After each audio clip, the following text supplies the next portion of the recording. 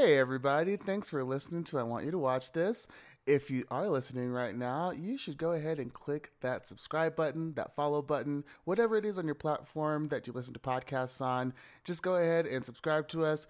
Leave us a review if you're on iTunes, or if your podcatcher does have a rate and review feature, please feel free to leave us a review. We would love to hear what you have to say. And if you have any movie suggestions, you can always send us those too over on our Twitter at IWY2WT. All right, let's get ready for the show.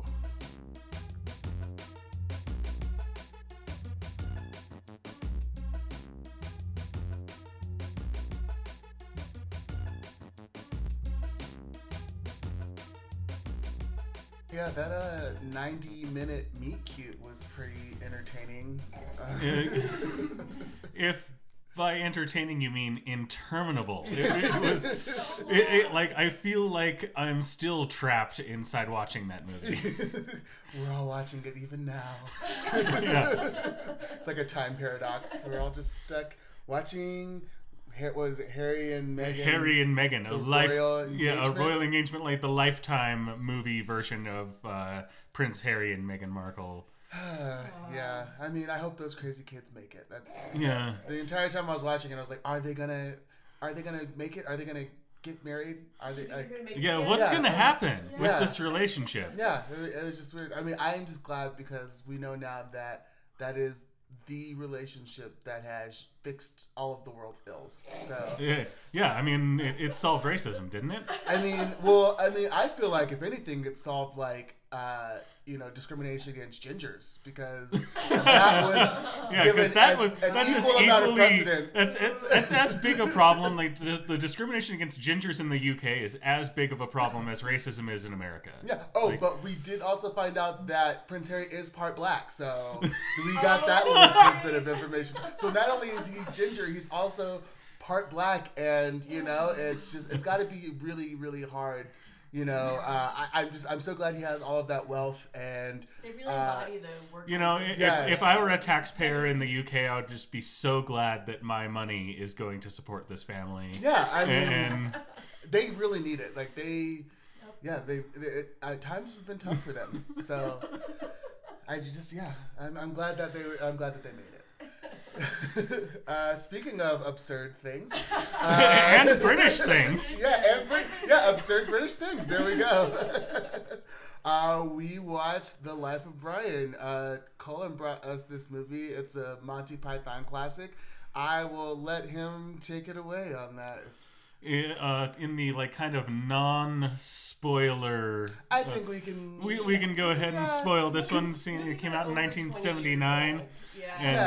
And also, I mean, what would there be to spoil? Yeah, it's a Monty Python film, so what plot there is. Yeah, the series of bits strung together over this hour and a half. That's a great way of describing it. It's a series of sketches tied together with a loose narrative thread, but it's mostly just a thing a Monty Python taking aim at the church, taking aim at Christianity specifically, but religion kind of as a whole. Yep.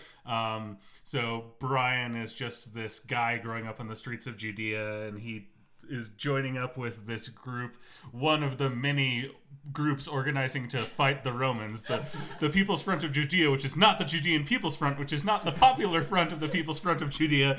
I really just love a lot of straight white British guys harping on the colonial aspects of the Roman Empire. Imperialist British. British people complaining about colonialism is kind of hilarious.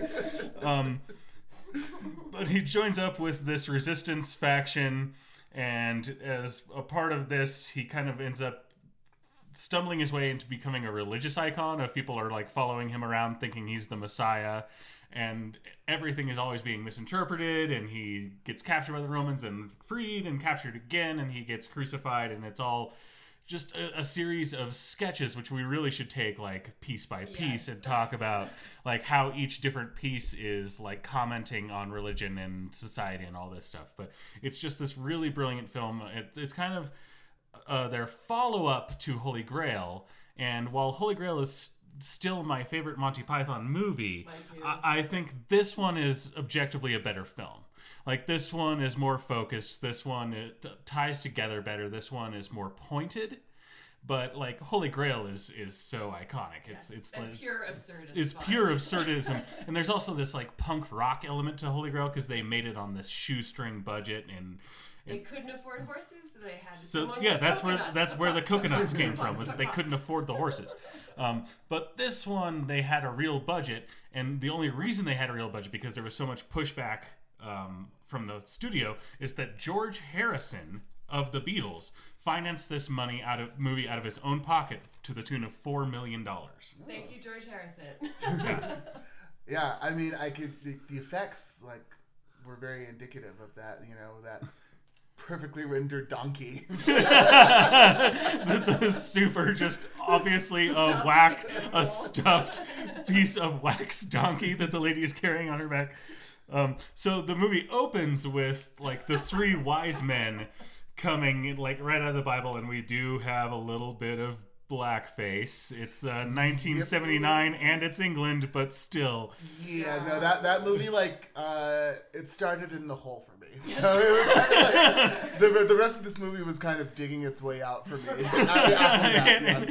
I knew that, like, because I had watched it, like, when I watched it, like, a couple of weeks ago, because it came on Netflix, it's like, oh, I haven't watched this in forever, and I didn't know. I was like, oh, I did not notice that when I was a teenager.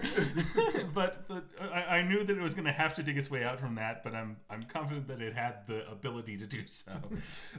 But they start with the nativity. The three wise men come in and they go to the wrong hut. They, like, go to and they find this woman. They find Brian. Yeah, they find Brian and his mom, and she's, like, trying to get them out of there. She's like, who are these weirdos? Until they're like, oh, we brought gifts. She's just like, oh, why didn't you say so?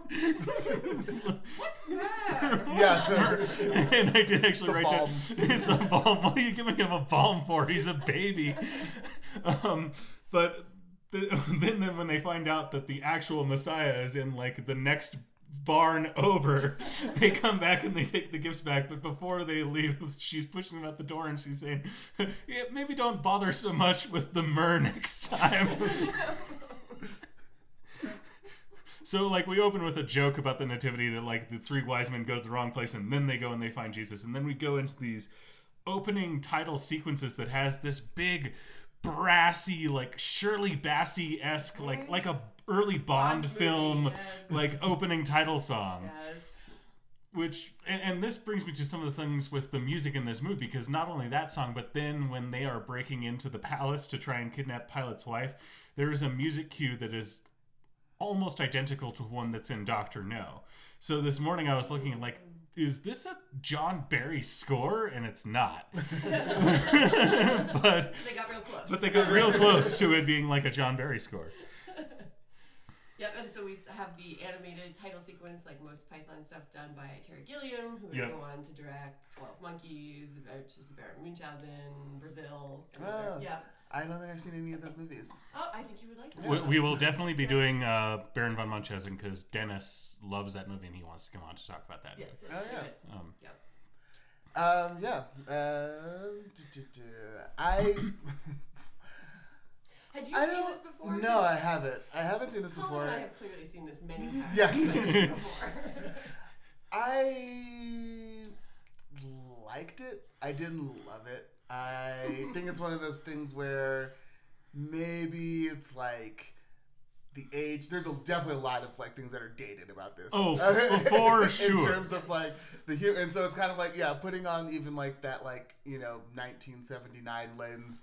I mean, again, the blackface one thing, just like, even then, like, still, like, we knew what was up. Everyone knew what was up.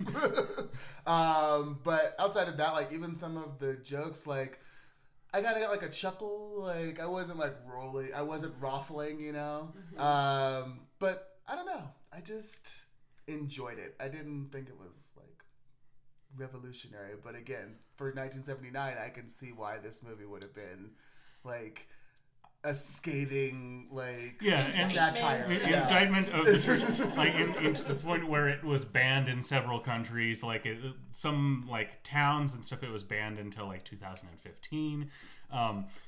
But it's also kind of what struck me watching it recently was not only like how ahead of its time it was in terms of its indictment of the church, but it like they start talking about like trans rights in this movie.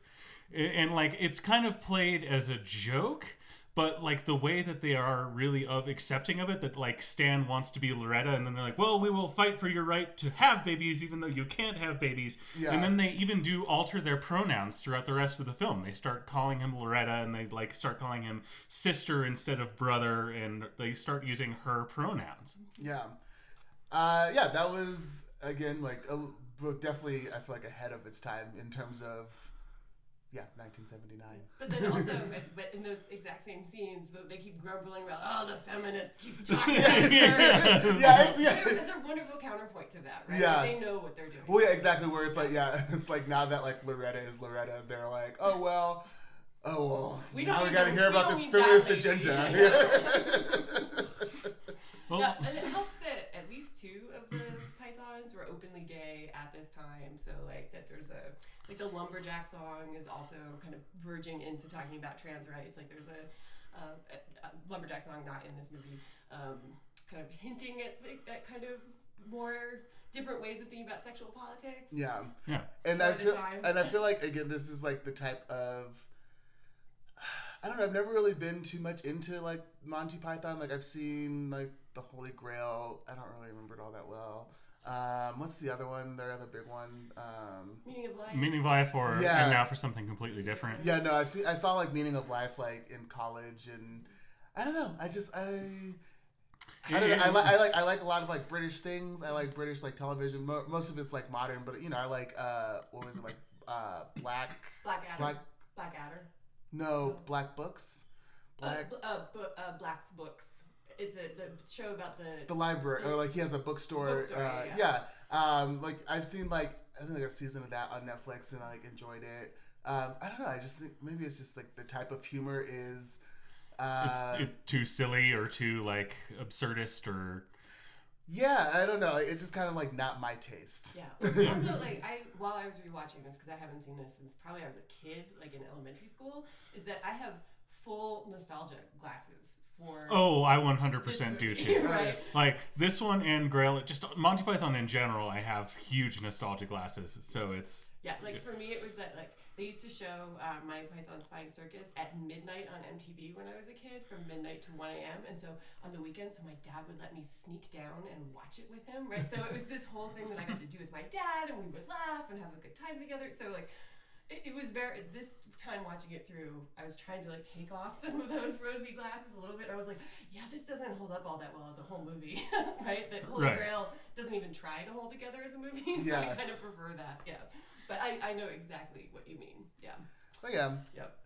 Well, one of the first things we do, like after we come out of the titles, is like the first part where we're starting to really dig into Christianity is like we see the Sermon on the Mount, and Jesus is like giving his thing, and all our characters are like way far in the background and they can't really hear, and so there's this game of telephone going on. Yeah. Where it was like, what is it? He said, "Blessed are the cheesemakers," and they're like, "Oh, what's the?" And the Greeks shall inherit. Blessed are the Greeks. Why the Greeks? You're like, oh, blessed are the meek. Oh, good. Oh, I'm so glad they've had a hell of a time. Like, and what I love about this scene is it's like demonstrating this game of telephone, and that's really what's been happening with religion, with Christianity. Like these texts that were like written in these dead languages and then translated hundreds of years later and then retranslated again by monarchs based on their whims. Yes. And like people today are still holding this as like such a this is everything. As if God themselves just like yesterday sent down Moses from the mount, from Mount Sinai, like with the tablets, it's just like there's been a lot of translation, there's been a lot of deliberate editing and censoring. So we begin the movie with the wise men being not so wise, right? And exactly. Dogma are immediately at the mount being misinterpreted, right? So that's setting the tone for the movie. And that's coming into another thing is like a lot of people like when they criticize this movie as being sacrilegious or is like this movie isn't mocking faith as much as this movie is mocking dogma. Yes. And kind of religious institutions as an institution as opposed to the faith. And when they were making it, they originally wanted to do more jokes about Jesus, and when they were looking at the Bible, they're like, no, I mean, all the stuff that Jesus said, like, was good. There's no comedy to be found in the actual stuff from Jesus. And like don't be a dick. Where the comedy is, kill people. Where the comedy is in people's interpretation and people's misinterpretation and how they say they claim to inherit what Jesus said, but they actually inherit like the exact opposite, or they actually misinterpret so much stuff. Yeah. So like the next scene we go to is the stoning, where they're gonna stone a guy because he's a blasphemer. He uttered the word Jehovah. And everyone, like a bunch of other people, get stoned because they get tricked into saying Jehovah in all these ways. Not even like tricked, just like they just like accidentally, like just out of circumstance of trying to maintain the situation. Like, even if he did say Jehovah, I was saying, like, as kids, like, all of my female friends and I would reenact that scene a lot because they'd be like, are there any women here? No.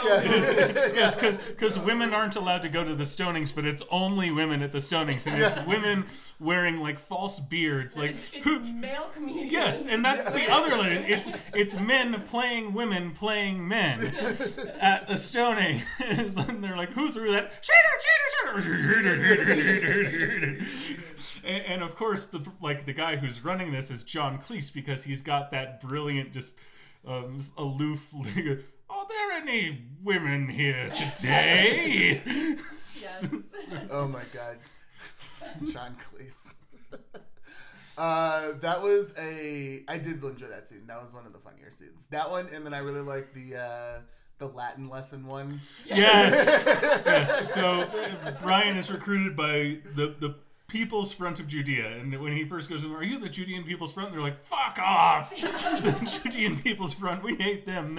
We're the People's Front of Judea. And even with these resistance groups, we see the same parallel that we see within Christianity. There's these minor little differences between being like of one denomination or another, but because of these tiny little differences, we hate those people, and they're not like, they're like they're heretics. They're wrong because their beliefs in this same thing aren't exactly like mine. But he goes to them, and their first task is to go and write Romans Go Home. And he's writing it very small, and one thing is he gets captured by a centurion who's like, then like takes him by the ear and is giving him a grammar Latin lesson, making him correct all the... Which, one of the things I thought of was like, how well does this hold up now in that grammar or Latin isn't taught in schools anymore? I mean, I took a year of Latin, which I did miserably in and don't remember any of. But, there's so many tenses and conjugations. It's ridiculous. Yeah, I love the thing because he's like, well, this is in the imperative clause, and all of this, that modifies it to this way, and then he's like, how many Romans? It's like the imperative, and then like the pluperfect, and like. And then he gets ordered to do it 100 times. Like in a British school, how you would have to write it out 100 times correctly, and so the entire square is covered with Romans Go Home, and right when he finishes, a different pair of Roman soldiers walk by, and they see that he's written Romans Go Home 100 times in like giant block letters all over the square, and he gets chased around. Yeah, there's something very funny about like all of the what is it again? The people's the People's Front of Judea is the one that he's in. The PFJ. But then they're talking about all these different ones, and then there's one which is the Popular Front, which is just one guy. Yeah. And they look over and they go, Splitter! But I love in the scene where they're like, Romans go home. We have to send the Romans home. What if the Romans give it us anyway? They're like, well, aqueducts. The aqueducts. The aqueduct and sanitation and public health. And, well, obviously the roads. The roads go without saying. Irrigation, medicine, education, wine. And that comes back at the very end when they're like saying, like, this is against the Romans. Aside from those involved with aqueducts, irrigation, roads, public health, medicine, like all the things that Rome did do when they colonized all these places. Mm-hmm. So, but it is funny to have a group of British men sitting around a table talking about, being oppressed and the hating to have a colonizer. Well, and then it's also like, well, yeah, look at all these All the good good things that the things colonizers did. do. Exactly. Look at all the good things. We bring sanitation. We bring Yeah, order. like, We bring yeah. civilization to your... Ethnic sanitation. Yes, exactly. Just like... Exactly. Yep. Fun times. There's one part where they are chased by an ex-leper. Like they're trying to get alms for the that lepers. definitely came out of like the Sully Walk Act, yeah. right? I know that sketch. A poor ex-leper, and he chases them around. But then the button on that, which is I think what pays off that entire sketch, is when Brian says he gives him a little bit of money. The guy complains about what money he gets, and he goes, "There's just no pleasing some people." And the guy goes, "That's just what Jesus said, sir."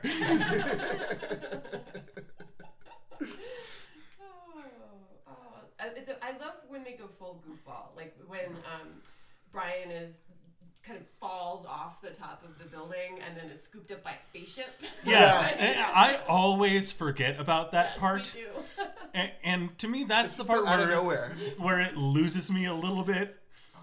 See, for me, it's like, just lean into that. I want more of that in this. Yeah. Just go like full like Hitchhiker's Guide. Well, like that would fit, to me, that's a part that would fit better in Holy Grail or Now for Something Completely Different, or like in a different Python film. Because this one, while it still has like such a very, very, very loose narrative structure, it's trying to hold together better than other. Yeah, it's trying to stay within the same world, and this one, like that moment, takes me out of it a little bit. That's why I like it. But it does. It's meant to, right? It's now for something completely different, but only for a few minutes that never is addressed again or explained or come back. Yeah, it's like we're gonna take like 45 seconds and drop you into a completely different Monty Python movie. Yeah.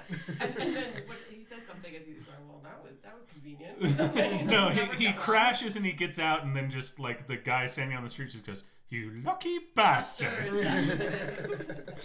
Which is echoing back to a previous scene where Brian is thrown into prison and there's a guy hanging from the wall who's like, "You lucky bastard! Oh, what I wouldn't dream of to be spat at in the face." To just have manacles. And like, "Oh, crucifixion's the best thing the Romans have ever done for us." What else is happening in this movie? Well, like one bit that doesn't hold up really well for me is the biggest dickus bit. Yes. I was thinking about that. Yes. Where like the whole joke is that Pontius Pilate has this speech impediment where he like can't really pronounce his R's and all this stuff, but Brian is told by his mother that there's a scene where Brian's mom is like saying that he's always obsessed with sex and thinking about sex, and then she sends him off to clean his room, and she goes to give a blowjob to a centurion. But she says that he's actually a Roman, that his father was a like Roman in some group, and his name was Nautius Maximus. And so when Brian gives that name to try and get out of being arrested, like he's like, "It's a joke name, sir, like or Biggest Dickus. Like, I have a great friend in Rome named Biggest Dickus." And everyone starts laughing, and like they have to hold in their laughs because it's Pontius Pilate, and like they'll be executed if they laugh at his friend's name. And when I was a kid, I thought this bit was hilarious. Oh, exactly. This joke is made for like 13-year-olds. Yeah. So when I was 13, I thought this was the funniest bit in the world. Watching it this time, I'm like, yeah. I mean, yeah, okay. It's funny because like a couple weeks ago, John Cleese was actually talking about like, you know, women comedians and how like all they talk about is like being fat and their vaginas, and I'm like, I just watched this thing where Maximus, like Biggest Dickus was like said how many times in like a minute space, like pot kettle. Yeah. I don't think I would ever actually want to meet John Cleese. Yeah, I mean, apparently it was because he was upset because he sent something to Netflix and they didn't want it, and so. Yeah, it's like one of those things where, you know... There was, I mean, one thing that John Cleese said recently that I really liked was that he was talking about how people will call people like, particularly the right-wing people will use the term snowflake as a derogatory thing. And I'm paraphrasing because I can't really remember what he said, but it was something along the lines of, this is just phraseology used to by kind of fascist people to like to like denigrate like the Like invalidate like someone's... to invalidate like the concept of empathy. Yes. Okay, yeah. Yes. Yeah. Yeah, like- and I'm gonna quote from the movie here where Brian says, "You don't need to follow anyone. Just think for yourself." Yes. Right. Well, and I feel like that's the thing too is the power of saying less is like, I feel like one of the things, because when Brian is he like is trying to hide from the Roman guard that's like coming to the hideout, and he like falls down, knocks over this guy who's like proselytizing on like the side of the road. Yeah, but the guy And who then- like he's not saying anything. He's like, the people and many things will be lost that someone put there just yesterday, and sons will be given things from their fathers that they can't really know what it means. And like, there's like one guy sitting there listening to him proselytize, trying to understand what he's saying. Yeah, but then like when he starts trying to like say, you know, give like these like really like weird like Confucius type fortune Yeah, cookie. he's like, consider the lily, and then the people are like, what have you got against the flowers? Yeah, and then like he finally like catches people like when he stops talking is like when exactly. happens. It's like everyone like wants to know more, and he's like, I don't have anything else. That's Yeah, all I got. and this leads into the best part of the whole film, is that he stops talking, and so now people are really intrigued by him, and so they're like, to them only shall be given what? And everyone is following him. He has this gourd that he got from this dumb haggling scene that is one of these bits that's not funny. But he's carrying on this gourd, and he like hands it off to somebody, and then people start finding all this symbology and these things In that the gourd, the in his symbolism that sandal. like this is Yeah. his gourd. We must follow the gourd. And like as he's running away from this crowd, he loses a sandal and he's gonna pick it up and he's like, no, I don't have time. Just keeps running. And then they a sign. It is his sandal. This is a sign that we all must remove a shoe likewise. And someone else is like, no, this is a sign that we must gather shoes together in abundance. And she goes, And the other one no, is this is about the gourd. like, Everything about the forget the gourd." sandals, follow the gourd. Yeah, I love that. That scene to me holds together the best as an adult. Yeah. Because it really skewers interpretation. exactly. Projecting your own beliefs Like, onto it. yeah. It gets it so well That done. is the scene which is like the greatest commentary on religion. It's so perfect. Yep, yep. I also like the line where he's like, fuck off. And they're like, in unison, they're like, how shall we fuck off the Lord? Like, But they follow him to the top of this mountain, and he finds this man who's been holding a vow of silence, and the guy, like, he steps on his foot, so the guy breaks his vow of silence and everything. But then the people are like, give us a sign. And the drunk is like, he has given us a sign. He brought us to this place. They're like, no, you just followed me. It's brilliant. And then he's like, your people are hungry. They have not eaten. And he's like, well, what about those juniper bushes over there? And they're like, a miracle. He made the juniper bushes. Like, no, they were just there. I just pointed at them. Yeah, I feel like that really gets to the heart of what they're trying to do politically and religiously. Like, that scene on its own really stands up. Yeah. Yeah, well, you know what I feel like this movie would have improved by is commercial breaks. It feels like these like are all, again, these like strung together bits Yes. feel like they would be better as like a sketch comedy show, like Like the where, Flying like sure, Circus. like yeah, where we can have like an overarching theme, but like a little bit more broken up. And speaking of breaking up, we're gonna take a break now. Yeah.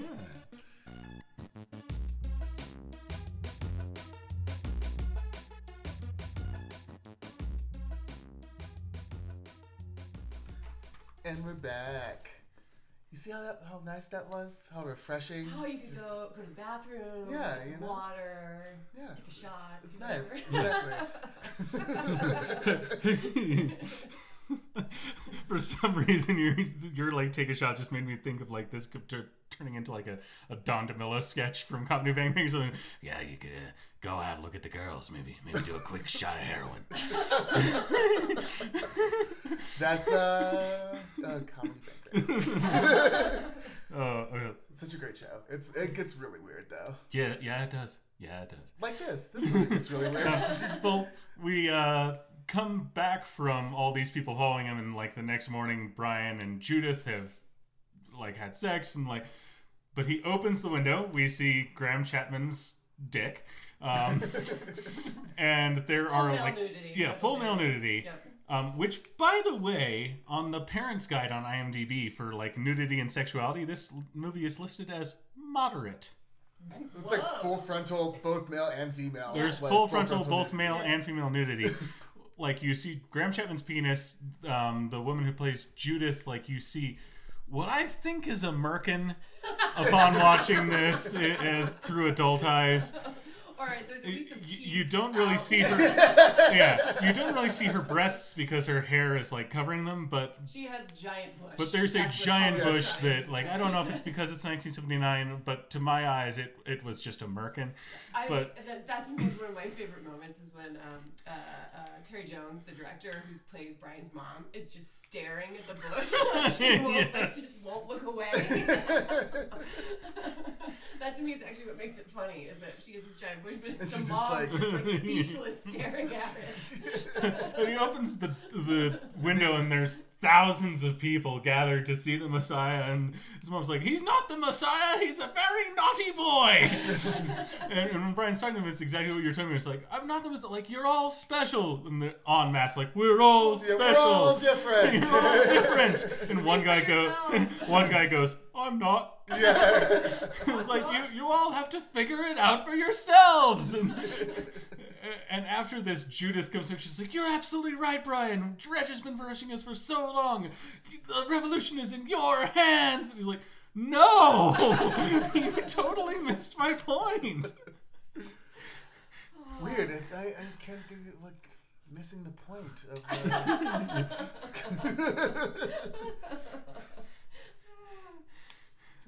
What other scenes are there? Where do we go to next in this movie, Colin? Okay, so... to go with the crucifixion. Yeah, we can go like We can kind of skip straight. there. We can skip to that because there's. I want to talk about the anti-imperialist groups for a second because, Yes. again, watching this as an adult and not as a 11-and-a-half-year-old, the watching that group function, I was like, oh my god, how many work meetings have I been in that are like this? Yes, Oh my God, where yeah. they're like they have to go through all the protocol and everything. Like, well, let's stop talking about it and actually do it. Okay, we're going to take a referendum on actually doing something. Yeah, like, if Do this I was have a back second today, on it? Like, someone in that crowd definitely would have said, like, despite the like time period that this movie is based in, someone definitely would have been like, "This could have been an email." Yeah. Well, this actually ties in brilliantly to getting to the crucifixion, because when Brian is being taken away to get crucified, Judith runs to them and is like, "We have to take action. We have to go stop them from nailing Brian up." And it's like, "Okay, totally new motion. Like, we're gonna do a new referendum on this thing. This requires immediate discussion." And she's like, no.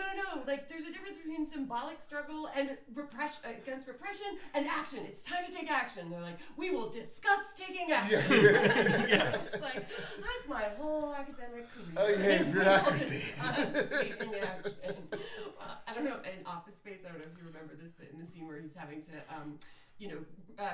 justify his job existing, on Yeah. the whiteboard behind it is this giant flowchart that someone has written in, and it just says across the top, planning to plan. I have spent like half of my career in meetings where it's like planning to plan, like, oh god, this could have been an email. Exactly. We get to where Brian is being taken to be crucified, and there's this. We can skip over the jailer and the whole thing with the stutter and like a bunch of these bits that like don't really hold up. Like, there's one where the guy who with his stutter and like two people who have these different speech defects, and like once everyone else is gone, they go back to speaking normally. Like, yeah, they're affecting it. the affect, like, that's a funny punchline, but the setup is way too long. Yeah. Well, and then like the what was it, the other one where they're like talking about who to release, and that's just or they're making fun of like they're the just list doing the and speech these defects. So it's impediment, like, well, they're like trying to get him to say all these names with R's in them, and then Biggest Dickus is actually there, but Biggest Dickus has a lisp, and so they're doing all these S names and all these S words. Like, these are bits that, like, yeah, when I was a kid, I thought these were funny. These don't hold up as well, but they're also kind of vaguely anti-gay, right? Yeah. It's like they're two lisping stereotypes of gay men, and as Roman, I don't know, it just doesn't hold up. Anyway, yeah, I was like, well, because like there's like that whole thing with where there was like some criticism against Lupita Nyong'o in Us for her speech patterns and that from one of the, I can't remember the specific organization, but they work with like people that actually suffer from like the spasmodic. Oh. What is it called? Spasmodic dysphoria, I think was like one of the references that she pulled from for The Voice. And, there was like some criticism on that. And, this is like one where it's like that was actually like well thought out. Like there was like she came back, she like gave like a very like sincere and like heartfelt apology to anyone that was affected by that, and also explained that she pulled from a number of different resources for this very specific reason, and in a way that she thought it through very carefully, wanted to give it care and not make it just be like this like joke thing where it's like this was like the only joke of it was like, haha, this person like can't talk right. Like that's it. That's the entire thing. And it's kind of like, again, like when you're 13 years old, when you're 13, it's really funny. Yeah. but now, from a modern adult perspective, it's like, this bit like doesn't really work.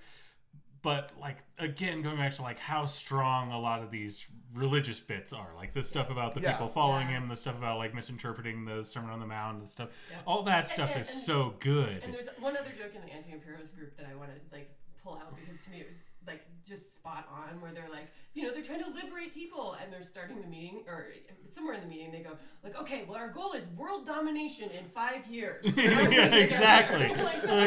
Well, that means that we have to dismantle the entire Roman system within the next 12 months. And it's like, right, so people's liberation is you dominating. We want exactly. We want like, to liberation means that we're actually in charge. Yes. Like, so we can tell people how free they are. Exactly. And tell them how to be free. Yeah. One bit that I do think is funny is the guy like leading the crucifixion is like, crucifixion? Good. Right to this door, line on the left, one cross each. And like so polite, so British. It's like a matronly, like really nice, are you here for this? Oh, yes. Oh, okay, good. Crucifixion, good. Yeah, that is really funny.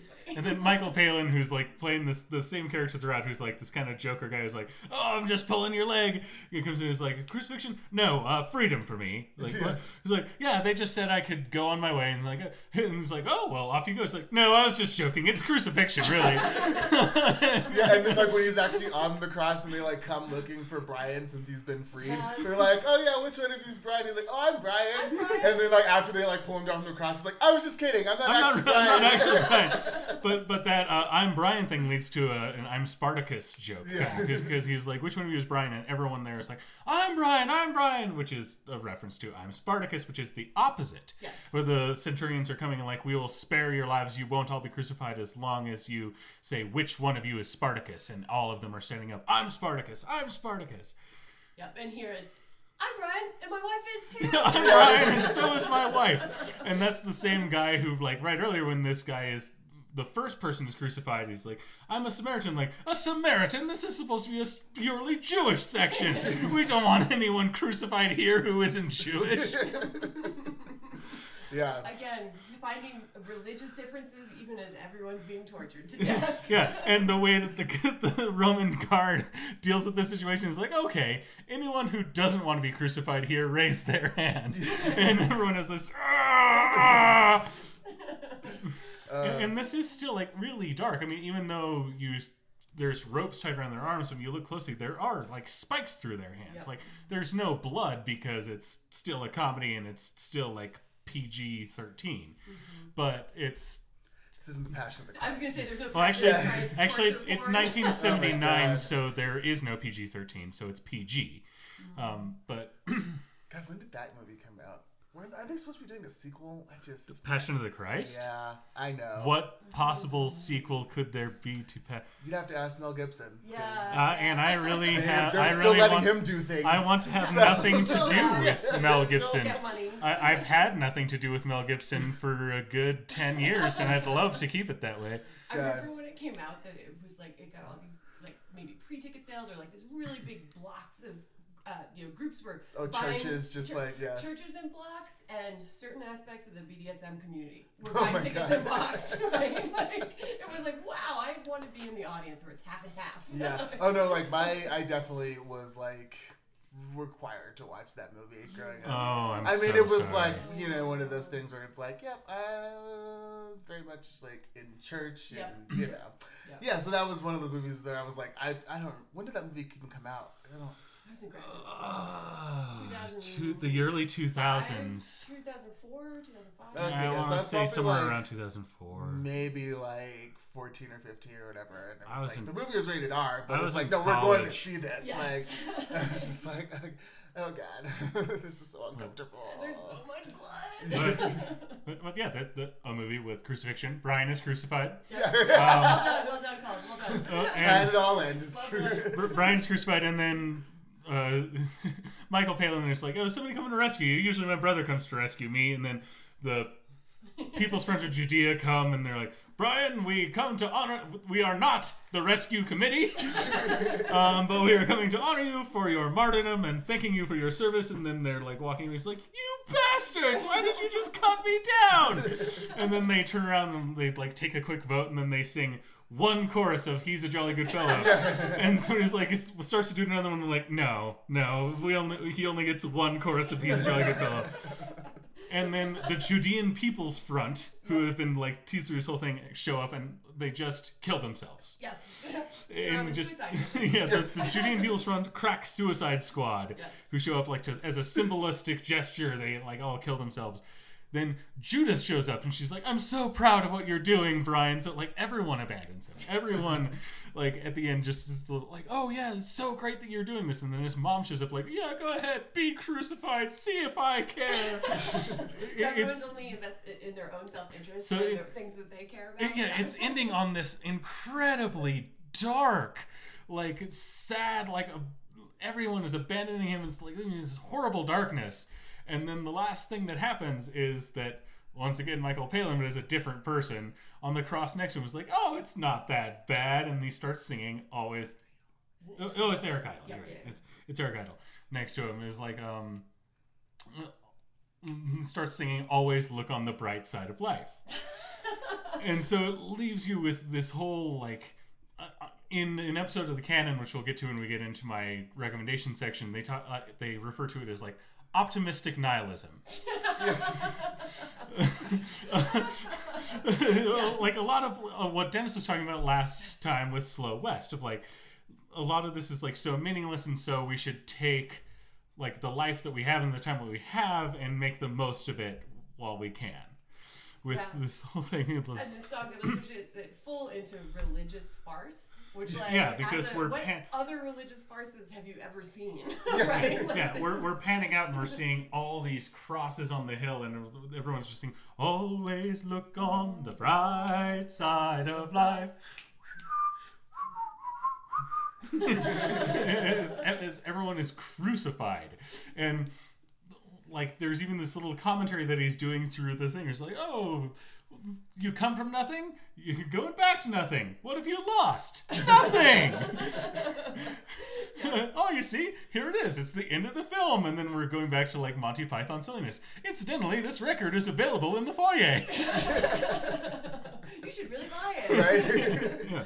Yeah. I remember I had the Monty Python 6 tape cassette, and I think the so first did track I. on it, right? Yeah. So, but I had friends whose parents were like deeply, profoundly religious, and they didn't know that this song was from the life of Brian, and so we would play it, and we would get away with playing it because they didn't read it as farce or satire. Yeah, they thought it's just this like, song. oh, yeah. They thought it's just this song about be positive and be happy, and like when everything is bad, just whistle a happy tune. Exactly. And just Because they didn't listen that closely, because they didn't hear when life's a piece of shit. Life's a piece of shit. Yeah. When you look at it, life's a laugh and death's a joke. It's true. Exactly. So that to me was one of those like, ooh, we get to be subversive as like a little kid, because like their parents don't know. Getting away with it. Know. And so that's why I think this movie like sticks its landing better than Grail does, because Grail. It's Grail really ran out of money. yeah. So- First of all, Grail ran out of money, but Grail also it's like, oh, they're gonna go and get the Grail. They found it. It's in this castle, but then they're arrested by the police because of the guy who got killed in the other interstitial scene, and it's this whole bonkers Messiness. Yeah, messiness. But this movie, it like really thematically ties together really well at the end. Yes, and that song, that classic song, and the scene of people whistling and being happy as they're being crucified, as this... Which is why Grail is funnier. Grail is the more like Monty Python classic movie. This one's like a better film as a whole. Or this one like really is has something to say very clearly. Yes, right? This one's more pointed. I This would one is still more. love like Topher Grace Yes. edit. To do a re-edit of this. Yeah, you can take out the haggling over the beard scene. Oh, yep. You can take out like a lot of the stuff and like cut together like a 30-minute movie out of this that is like just the length of one Flying Circus episode. yeah, like make one great episode of Flying Circus out of this movie. Yep. But I still love this movie. It's a lot of the nostalgia goggles still, but I think the reason I wanted to talk about it was this is the first time I'd seen it as an adult, so the things that I found great in it were the opposite things of what I found great in it when I was a kid. So the dick jokes and the... Yeah, the dick jokes and all the stuff that falls flat for me this time, like I didn't resonate with me that much back then. But the stuff that really resonates with me now is all these like really great commentaries about organized religion. Yeah. So I'm going to dig into some of my notes here. This is some dubious stuff because it's from IMDb trivia. No. The internet is all fact checked. But you can trust it. It's from the internet. This movie was, when it came out, it was denounced by all the That's different... the new organized religion. Yes. Yeah, I mean, this is just as... The internet is just as great as fact-checked and held together as organized religion is. I mean, that's actually kind of like American Gods makes that point as well, which is actually pretty awesome. When this film came out, it was like denounced by all denominations of Christianity, and so John. So uniting, it was bringing people well, together. exactly. That's what I'm getting to. Is that John Cleese made a joke to Michael Palin that we've brought them together for the first time in 2,000 years. So when they did the scene where Brian opens the shutters and he's naked and everything. The first take, Terry Jones had to pull Graham Chapman aside and say, "It's pretty obvious that you're not Jewish." And so then they had to use a rubber band to make him appear circumcised. Oh, wow. Wow. Interesting. I feel like, I don't know. I feel like that could have been a part of it too. Yep. Even if that was like... like, it's like, oh yeah, the whole time it's like, I'm Jewish. And then he like pulls open and he's like uncircumcised. It's like, huh. Wow. John Cleese wanted George Lazenby to play Jesus. Who's that? George Lazenby played James Bond in one film. He's an Australian, to say actor is kind of going far, but he's a guy who like tricked his way into playing James Bond in On Her Majesty's Secret Service. But then he was an actor in a few other things. But John Cleese really wanted George Lazenby to be Jesus, but like George Lazenby was busy filming some other project. I didn't dig in to find out what that was. But like the tagline that John Cleese wanted was George Lazenby is Jesus. Got it. And the last thing I'm going to talk about is like the ways or places and times that this movie was banned. So it was banned in Norway for 1 year. It was banned in Ireland until 1987. It was banned in the town of Turbay, Council of Devon, until 2008. The town of Azrabithith, some town in Wales, banned this movie until 2009, and it got unbanned because Sue Joan Davies, who plays Judith in this film, was elected mayor. And she unbanned the film. Nice. And one of them is Welsh. One of the Terry Pythons Jones. is Welsh? Terry Jones is Welsh. Yeah. And in the English town of Beaumont, this movie was banned until 2015. Wow. Yeah. But it was banned in like several other countries and stuff. It was like a hugely controversial religious film farce. at the time. You don't like... Oh, see, I thought it was the dick jokes. I figured that was happening. But the determining factor. The biggest dickus was the... Yeah, that was the nail in the coffin. I didn't... Oh, there you go. Oh. I didn't write down this whole note because it was like a whole paragraph of talking about a bunch of different stuff, but there was one like sentence or one statement that I really liked in it, which was the narcissism of small differences, which was like, that is so much like the denominations within Christianity and the same thing within the like different Judean People's Front versus the People's Front versus all the resistance groups. They all have the exact same beliefs and they are fighting for the same thing, but because of these tiny differences, they're all against each other. That's like I feel like that's like such a Birdman title. Yeah, it is. Brian, the narcissism of small differences. Lovely. I love that phrase. You got some stats for us? I do, but before I go into those stats, I was going to introduce a new quick segment. Because I'm a movie trivia guy, and ever since Doug Loves Movies lost the Leonard Maltin game, I've stopped listening to Doug Loves Movies because I loved the Leonard Maltin game and like playing all these games, but that's brought me back to playing 6 Degrees of Kevin Bacon. And so I was thinking like, I'll take the lead from whatever movie it is we're doing, and I'll try and do 6 Degrees of Kevin Bacon. So if we're doing Graham Chapman as the lead of this, I can do it in 5. Okay. Right. If we're doing any Python, I can do it in 4. Okay. I want to hear both. Well, you'll hear both through doing it in 5 because the first move is John Cleese. Because if you're doing Monty Python, he's one of the best ways to go because he's like the most famous one. Yep. So Graham Chapman is in Life of Brian with John Cleese, who is in The World Is Not Enough. I always go through a Bond film whenever I can, with Pierce Brosnan. Who is in Mrs. Doubtfire with Robin Williams, who is in Good Will Hunting with Matt Damon, who is in The Departed with Jack Nicholson, who is in A Few Good Men with Kevin Bacon.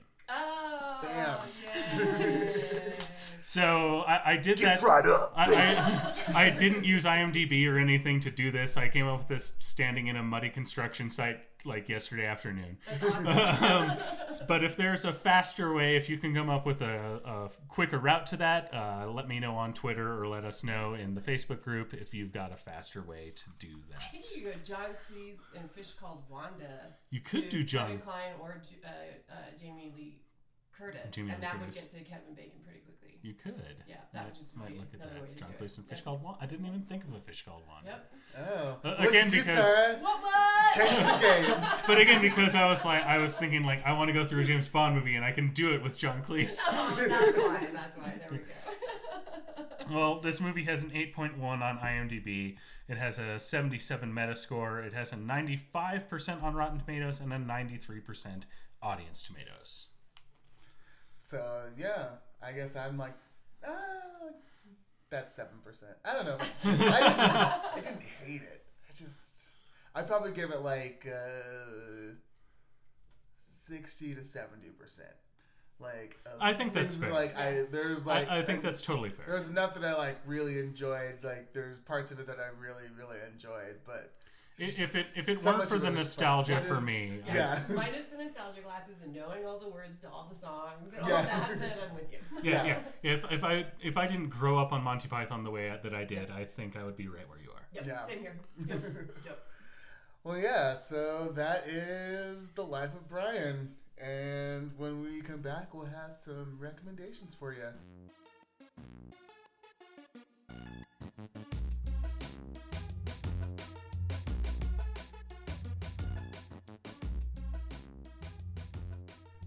And we're back. We are back, and we've got some recommendations for your ass. Oh yeah, I forgot. We're not just doing recommendations for your ass. I just want to make that clear. That was a little bit. Their recommendations in general, they're not specific to your ass. Yeah, there not specific to It your can also ass. be for your biggest dickus. Yeah, exactly. Recommendations for your We biggest got dickus. recommendations for your Or biggest your dickus. incontinentia buttocks. There we go. In that case, I recommend increasing your fiber intake. All right. I'll go first this week because mine's all Python related. So, okay, if you like this movie, then I have some recommendations. Obviously, the other Python movies, Holy Grail, Meaning of Life. There's one other one. Now for something completely different.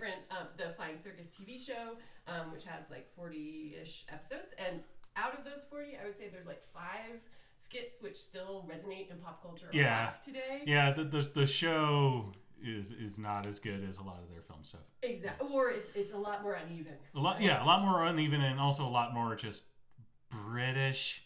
A lot more, Wackiness. yeah. I love the one where they go into to buy an argument for. Yes, 5 minutes, the right? guy who wants to have an argument. Yeah, that's a great sketch. So here are 5 that I would say still show up in like spam, and spam, right? Like you hear people reference that today. Ministry of Silly Walks, you mentioned that earlier, Craig. No one expects the Spanish Inquisition. You can just Google any of these phrases with Monty Python and find them. The Lumberjack song, which I talked about earlier, and This Parrot is Dead. The Dead Parrot sketch. But you want to look for earlier versions of the Dead Parrot sketch because they did it for so long. When you find them doing the Dead Parrot sketch like really late in their careers, it's like they're just going through the motions. They're not like find the original version of the Dead Parrot sketch. I'm totally with you on that. That's a good recommendation. And that they have a lot of live sessions or live theater stage shows that they did. And my favorite is the one where, because Graham Chapman had passed away at this point, where they just have a cutout of him on stage singing with them, which I was like blasphemous at the time. Right? Like, wait, your friend is dead and you have just this weird cutout. They did even more blasphemous than that when they did a reunite and they had brought out like an urn. Yes. It was like supposed to be the ashes of Graham Chapman, and they break the urn. Yes. So they really play with his death in a fun way, which I don't think I've said before. Going back to religious farce, like making fun of your dead friend. So other Monty Python side projects would be John Cleese and Fawlty Towers, Fish Called Wanda, like I mentioned earlier, with John Cleese and Mike Palin. Terry Gilliam's films that he directed, which are similarly absurd but tend to be really disturbing rather than funny. Yeah, I'm still scarred by Brazil. Yeah, Brazil. We might have to do Brazil. Oh God, then I'd have to watch Brazil again. Adventures of Baron Munchausen, lots of others, and then I would say some of the TV descendants of them would be Kids in the Hall, the Canadian show in the 90s, which is very much influenced by Monty Python.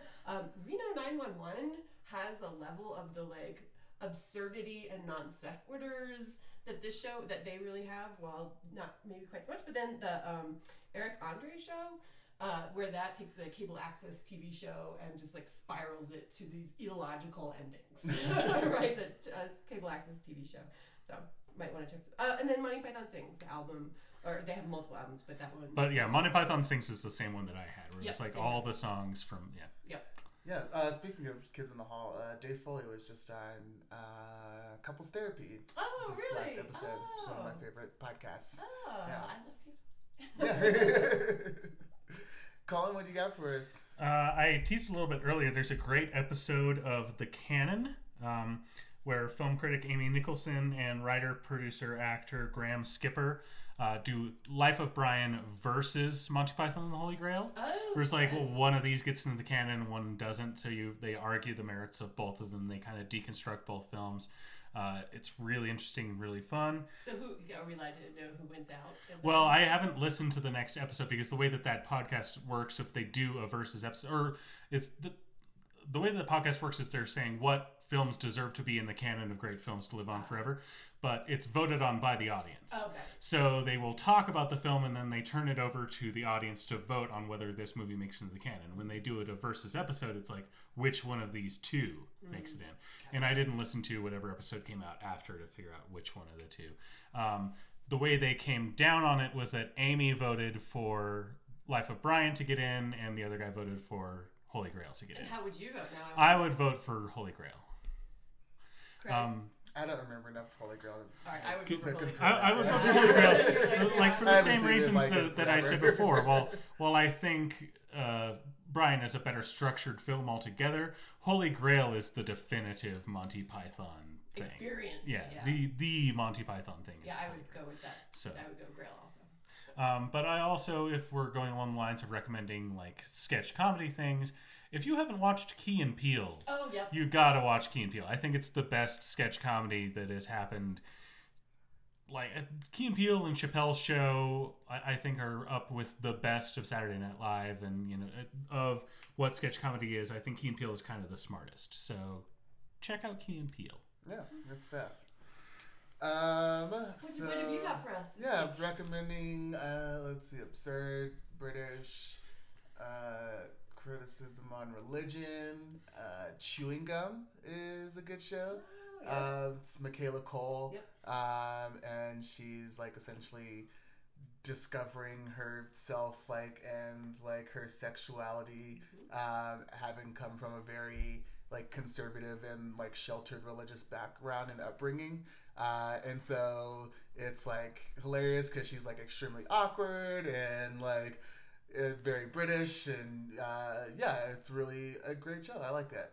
So kind of going against those lines, I would say that. As far as something that rewrites history, we've got Cosmic Ghost Rider rewrites the Marvel Universe. Written by Paul Scheer. Yeah, exactly.